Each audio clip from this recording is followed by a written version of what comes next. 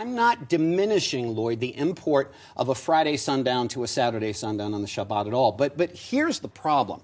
I believe that we've lost our focus because the focus on the whole concept of Shabbat is having your date day with God, saying to the Lord, Lord, you give me 6 days to do whatever I want, whoever I want to do it with, I go about my business. Let's you and I have just 1 day, 1 24-hour period in return where it's just you and I in our Shabbat rest, which in that concept means we don't allow anything or anyone to interfere with our date day with God.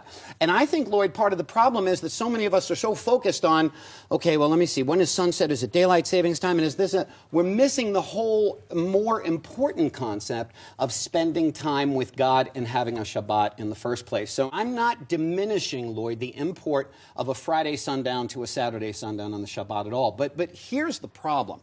I believe that we've lost our focus because the focus on the whole concept of Shabbat is having your date day with God, saying to the Lord, Lord, you give me 6 days to do whatever I want, whoever I want to do it with, I go about my business. Let's you and I have just 1 day, 1 24-hour period in return where it's just you and I in our Shabbat rest, which in that concept means we don't allow anything or anyone to interfere with our date day with God.